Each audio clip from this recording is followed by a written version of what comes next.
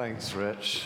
Well, good morning, folks. And I had a Sunday off last Sunday, and often when I have a Sunday off, I like to visit local churches. And I was talking to Fliss. Fliss, unfortunately, didn't have a Sunday off last Sunday, but I did. And I was saying, I wonder which church I'll go to. And I was naming a few. And she said, just don't do that. And I said, I beg your pardon.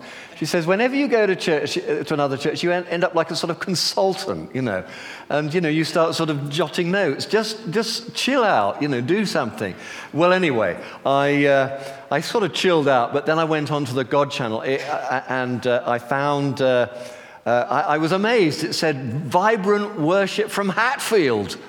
It turned out to be Hatfield, South Africa, I think. But anyway, I thought it was like a prompt from God, so I watched that and I got, really energized and excited. So I was doing church on my own. The other thing I've done this past week, which has been interesting, I had a couple of spare holiday days, which I wanted to use up before we got into the December kind of rush. And so I thought, I know what I'll do. I'll clear out my garage. Oh, my goodness. Have anybody here, let's be honest, I just want a show of hands. Is it just me? Do you have a shed or a garage or a loft or even a spare room that you don't dare go into? Well, a lot of you are laughing. There's a few hands. Well, I thought, I'm scared of that garage. It features in my nightmares now. I've got to do something about the garage, So I spent 3 days going back and forth to the tip. And tips have changed. My goodness, have they changed. Tips used to be you just go there and you chuck your rubbish in a great big skip. Not anymore. My goodness, I had a full carload. I did 5 carloads, Fliss's little micro. I didn't want to use my car, and didn't want to mess my car up, so I borrowed Fliss's when she wasn't looking, and packed the stuff in there, and I went to the skip, and now, my goodness, this recycling thing I was really, really gripped on. I thought it was very impressive. And every bag I took, I got these builder's sacks, and I'd drag them up to the thing, hoping I could just chuck it all in. The bloke would stop me, had a yellow jacket on, Stop me, says, what you got in there? And he would sort of root around and say, right, well, that wire, that goes in that skip, and this goes in that. And each bag took about 5-10 minutes to sort of empty, because I was running around to various different places: hard plastic, wood, paper, fabrics, wire, electrical stuff, you name it, And what struck me about this whole thing was that my rubbish is somebody else's treasure. Somebody else's treasure. And I was delighted that actually, and I'm sure you are too, so little of it was going to some landfill site. Most of it was in some way, shape, or form being recycled. And it set me thinking about, this week's message in the Deeper series. This is almost the last. We've got a couple more weeks to do, but we're doing, for those of you visiting this morning, we're following this book, Fully Devoted, and actually you can still get a copy. I ran up there just before the service began, and we've still got maybe half a box left. We've had 5 boxes, over 500 books, and we've got the last few left, so get those. There are 5 each. And I'm preaching this week, and I was thinking about the message, and I was thinking about this treasure thing, and how people value stuff. And as I was about, it was so poignant, it was almost cheesy. But as I was about to leave the skip site, the household disposal site, in the mud on the ground was a little dirty soft toy, only that big, a little elephant. And it was sort of been dropped and abandoned in the mud. I should have brought it along for you. I'm sorry, I forgot. But I thought it was quite poignant, because I thought, there it is. It's been dropped on the floor, but some kiddie treasured that at some point. I mean, my son Samuel, he's the worship pastor here. He still has a monkey called George. I didn't tell you that, okay? I didn't tell you that, all right? He's going to kill me. Please don't say that to him. Okay, I just want a show of fingers. How many of you have got a favorite soft toy at home still? Look at that! Look at you old softies. You've all got one. And there was this poor little elephant that had been some child's treasure at one point, and there it was, abandoned at the tip. What a sorry thing. But I really want to just sort of talk for a few moments about treasure, really. And ask a question. Start by asking a question. What does God treasure? It's a good question. What does God treasure? Let me just pray, because I just so want to get this right. Holy Spirit, I want to say thank you to you, because I already know the answer to this, and many of us do here too. But we pray that every single person in this room who listens to this podcast and wherever they are in the world will, at the end of this message, if nothing else, be absolutely clear about what God treasures. Come, Holy Spirit, thank you. So treasure, we treasure all sorts of things, but what does God treasure? And, there's a number of things I want to just sort of maybe surprise you with. God treasures creation. He made that. That was his idea. He made this. He made it, and he looked upon it, and it was good. It may not be so good now. It may be a little bit world-weary. It might be like that elephant in the mud in the recycling center now, abandoned and unloved and looking rather dirty. Sadly, that is the case in a growing proportion of the world. But God treasures creation. You know what? And so should we. He treasures it. He is love, and he loves everything that he has made. He holds it in high esteem. Of course, he loves his son, Jesus. Jesus, the Son of God, of course. I'm not even going to ask, who doesn't love their children? Who doesn't love them? Well, God. Can you imagine God's love for his son, Jesus? And yet there's something which is almost shocking. I say almost shocking because I've known this now for some 30-odd years, and it doesn't seem to shock me anymore. But I remember the first time I realized the implication of what I'm about to tell you, and it shocked me. It shocked me. Let me just read a little verse that'll give us a bit of a clue here. There's a number I could have chosen, but for reasons I've almost forgotten myself now, I chose this one.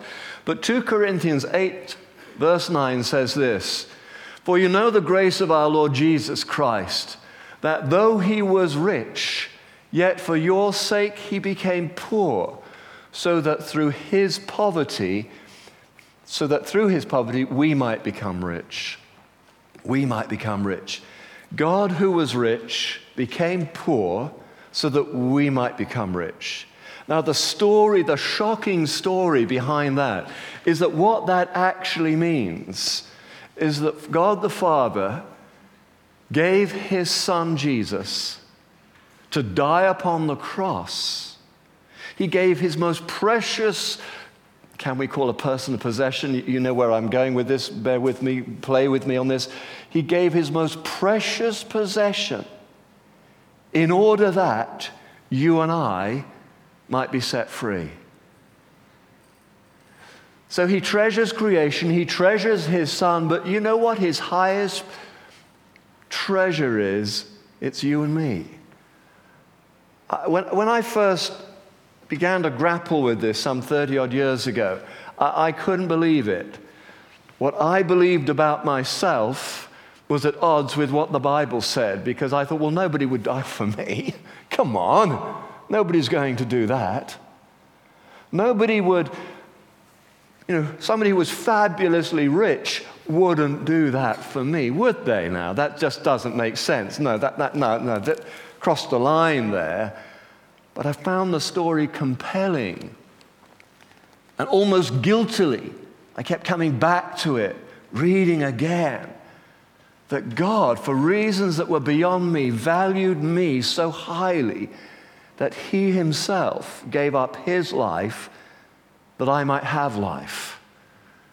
He went to the cross so that we don't have to. He was rejected. He was abandoned so we aren't abandoned. This is the gospel message. Old-fashioned word, it just simply means good news. This is the good news that God treasures us so highly that even though he was rich, he became poor. Even though his precious one and only son was the very apple of his eye, He asked him to come and die for us. He preferred us. He gave himself for us.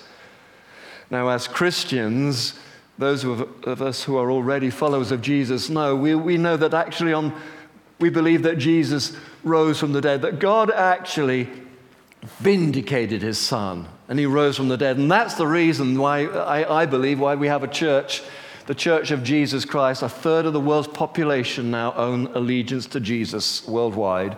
That's an incredible thing. 8 billion, nearly 8 billion people now in the world. And a third of the world doff the hat in Jesus' direction. A third of the world. Because it's a profound truth that not only are we treasured, but Jesus rose from the dead, and now he shares that with us. I came up with a little story a few years ago. I haven't told it for a while. Some of you will remember. It's a kind of a parable almost. And it simply is this, that this is true. Many years ago now, Prince Charles went on a tour of India, one of these royal sort of visits, and he expressly asked to go and visit Mother Teresa. Mother Teresa has been with the Lord now for some time, but then she was still at work in Calcutta. Extraordinary woman, known pretty well to everyone, I would imagine. And he went to visit her work, and I remember this so clearly, him standing there with one of these little abandoned babies, just past being premature, just over the hill of life, just managed to survive the trauma of being born in a slum and abandoned. And one of the sisters and the team there, cared for this child, and this little girl is just about going to be viable now. And Prince Charles is holding this thing, and he was visibly moved. Visibly moved. And he hugged her and he held her. And he sort of, in his own inimitable style, and I'm not going to sort of try and make you laugh by trying to take him off, but he said words to the effect, extraordinary work. How could one fail to be moved by this? But there came that moment when an aide tapped him on the shoulder and whispered in the back of his ear. And almost with reluctance, Prince Charles gave the baby back and then was hustled on in a motorcade somewhere else. But for a few moments there, he held that child. The future King of England, who knows, held that child. Father God has gone one step beyond that, but a significant step. Father God has held the child, you and me, but he refuses to give you back. The Word of God actually says, no one can snatch you from my hand. He's keeping you. It's as if Prince Charles said to his aide, excuse me, this is really far more important. It's as if Prince Charles said to one of the representatives of the Indian government, you know what, I want to adopt this child, this little girl, this little Calcutta orphaned girl. I want to adopt her. I want to make her my own. It's as if he said to Mother Teresa, I'm sorry, I've got to do my part. I've got to do something. I can't just give her back to whatever future. And that child, that woman, that young woman is somewhere now, presumably. All she knows is that once a king came and held her and then gave her back to the slums. But Father God is different. Father God says to us, I will not give you back. When you come to me, I will treasure you because you are my treasure. And it's as if Prince Charles took that child back to England and gave her the finest of educations, fit for a princess. And in all the family photographs on the balcony of Buckingham Palace, she is now there, a little Asian girl. And everyone knows her. Princess, whatever. Adopted by Prince Charles back in the 70s when he visited the slums of Calcutta. What an extraordinary story. But that's the story of Scripture. Because God has done more than just treasure us and save us by asking his Son to die upon the cross for us, which he was willing to do for your sin and mine. He has adopted us. He has made us princes and princesses. We are now heirs to the throne with Christ. Ephesians chapter 2, check it out yourself. God has raised us up and seated us at the right hand of the Father. Not in some sort of nice guest room in the grounds, but has seated us with him at his table in his living room. Remember when you were kids and you went on a school trip to some stately home? I remember going to Hampton Court. We were very excited about it, but when we got there, we trailed through all these stately rooms along red carpets with sort of barriers either side, and we weren't allowed to go to the left or to the right, and we were hustled through like this, and this is that. And after about 3.5 rooms, I was bored out of my brain. All I wanted to do was jump on the bed, the four-poster bed, and run amok. It brought the worst out of me, and we were hustled through, and then the next party was hustled through. Well, you know, you're in the court of the king. You can jump on the bed if you want to. The barriers have been taken down. The guest carpets have been rolled up. This is what he has done for you because he treasures you. He treasures you. Now, to be honest with you, if God was to strike me dead now, and please, he's not going to do that, but if he was to do that, I could happily finish the sermon now, because for some of you, this is a message you've needed to hear this morning. You need to know, you need to catch a glimpse and then do your own investigation maybe of what God has done for you. You think we're just playing church? No, we're celebrating an extraordinary life-changing truth that God is here by his Spirit. He has come to greet you. And once you surrender to him, he'll never let you go. And he is lovingly disposed towards you.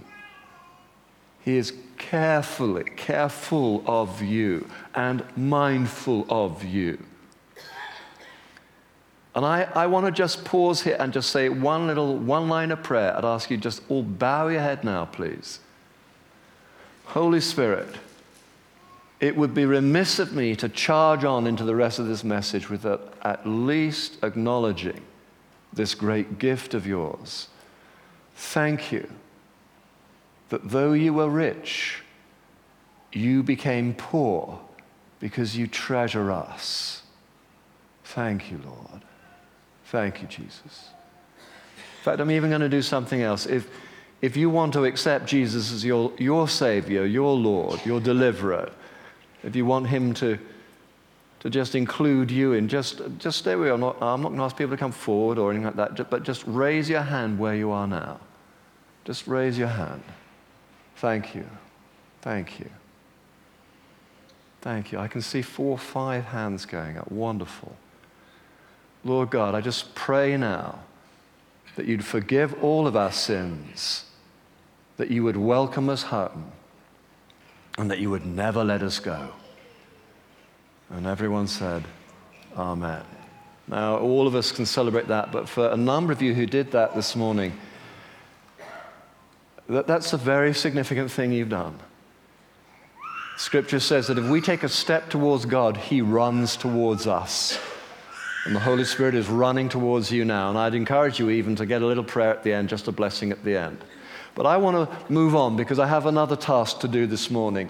And it's just as godly as that. It's to challenge us, to ask you, really, what do we treasure?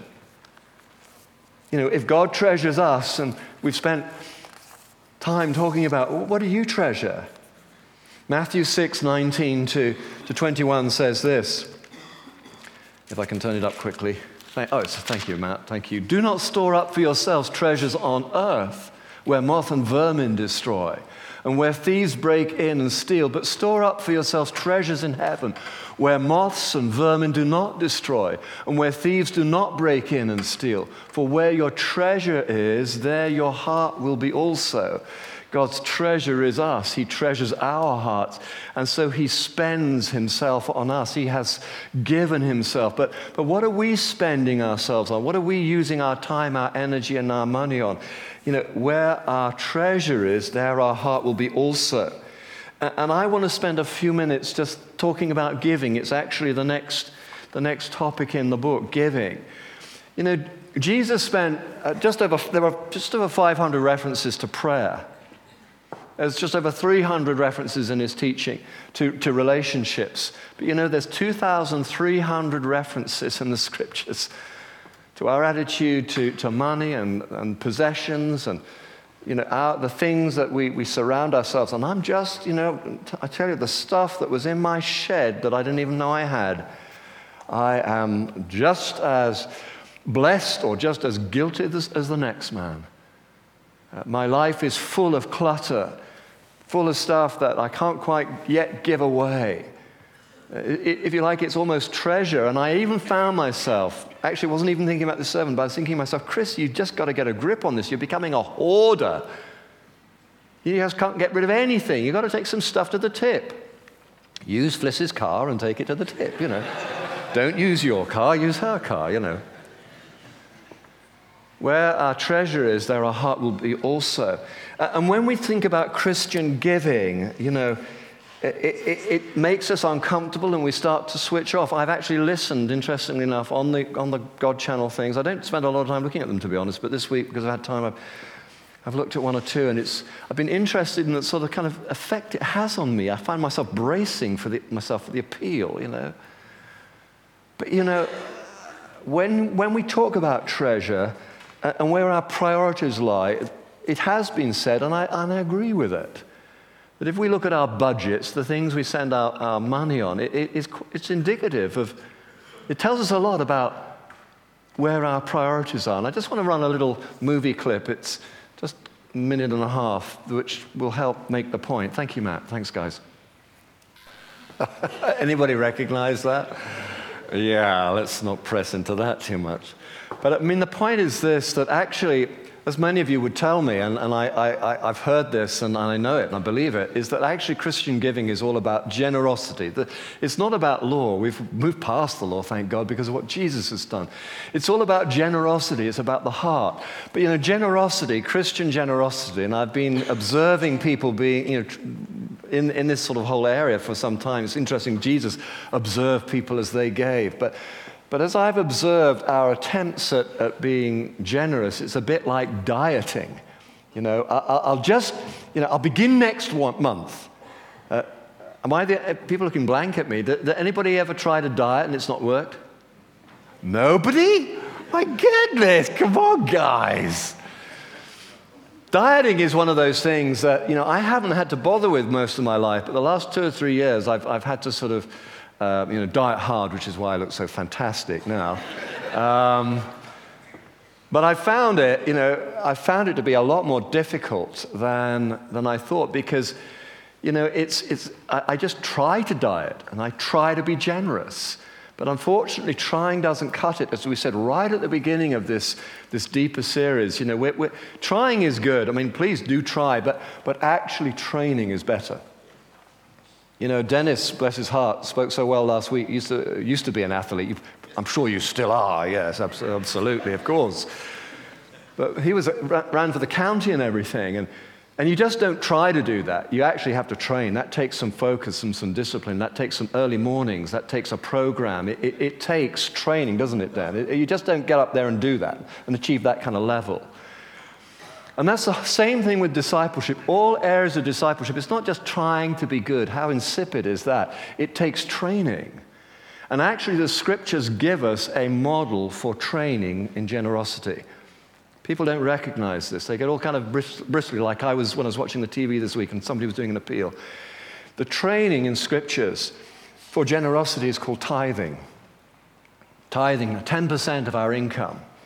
10% of our income. And people kind of get all hooked up over this. But tithing is what I call the finger exercise of generosity. You know, if you ask these musicians up here, or if those of you who are musicians, it's just the same as with athleticism. You know, you have to train, and there's no way around it. You have to learn how to tune the instrument. You have to go through these exercises. Believe me, I've done it. I am a tiny bit of a guitarist. And it's so awkward, and if you're learning the guitar, you get real sores on your fingers until your fingers kind of get calloused up, and you know, you're having to stretch these awkward shapes, and And you don't just pick up a lovely guitar and play beautifully. It takes training. It takes discipline. And generosity is exactly the same way, because for every single one of you here, and I don't need a show of hands for this, wants to be generous. But life happens. We saw it in that little clip. We begin well, but life happens. Something happens and it throws us off. And if it's not built into our life in a systematic way, we just end up not trying, but failing. I have failed in generosity. I have fallen short of my own good intentions. So what Fliss and myself did, some years ago now, we started the training program. And religiously, nobody told us to be religious, but we are religious in this now. Even if we get a little bit of unexpected money coming in, for whatever reason, we will tithe that. We will give 10%. And now it's a way of life, and now it's something that we've built in. And some months we barely make it to the end of the month. Some months we don't make it to the end of the month, even now. And I've got all my kids have grown up and all the rest of it. But it's a struggle. But we keep that exercise. We keep exercising that generosity in the faith and the hope that it's going to actually catch in us. And we're going to find ourselves in that place of freedom in that. And sometimes I preach this, and I've had people come up and poke me in the chest and say, where do you find that in the Bible? My goodness. They get all sort of agitated, and I don't dare ask, how much have you given away in this wonderful spirit of generosity that you're modeling to me this morning? But actually, 1 Corinthians 16 is as good a place as any. Thank you, Matt. I think I've got it on there.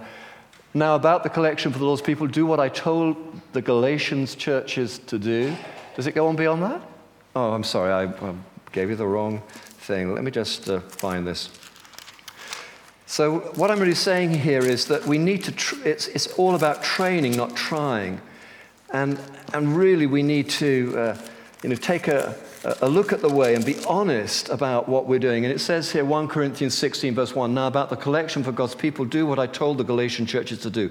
On the first day of every week, each one of you should set aside a sum of money in keeping with his income, saving it up, so that when I come, the collection can be made. It's all about a bit of self-discipline. It's all about the finger exercise of generosity. And as it becomes part of your life, part of the routine, part of what you do, so generosity begins to bubble up within you. And also on top of that, what happens is that you will find that incidentally, you will be better at budgeting, because suddenly you'll be, instead of just sort of going, no, I just want to pretend, I'm just going to do what I want to do and hope it works at the end of the month, you will find in all sorts of areas actually your own finances improving, because suddenly you're looking at how to manage money effectively and how to do that well.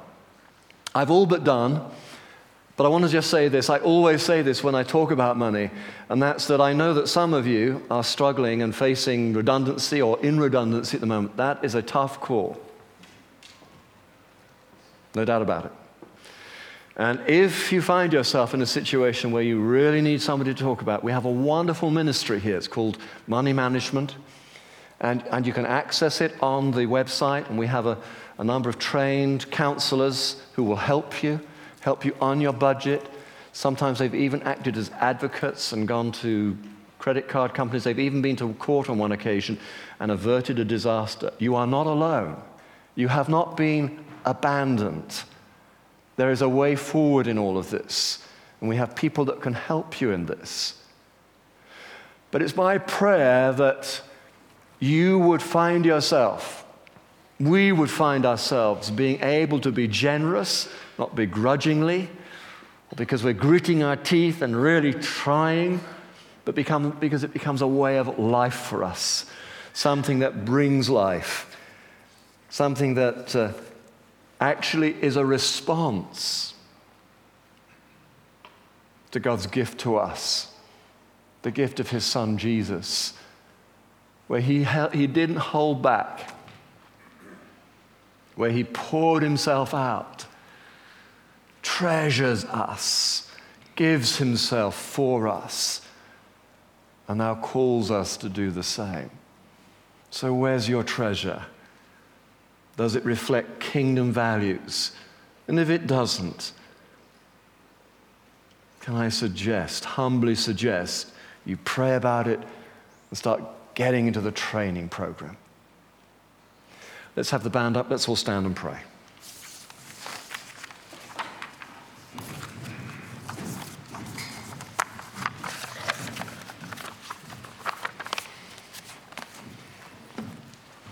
Heavenly Father, we want to say thank you to you because, yes, it's just as true now as it was 20 minutes ago that you have given yourself for us. You've not held back. And now, Lord God, as we examine our own hearts and ask ourselves, as we look at our pocketbooks, our credit card statements, as we look at our budgets and ask, what do we value? Where on the list of priorities does your kingdom come? In terms of our time, our energy, and yes, our money. We pray, Lord God, that you would work something deep within us, that we might be generous. For all things come from you, and of your own do we give you. And everyone said, Amen.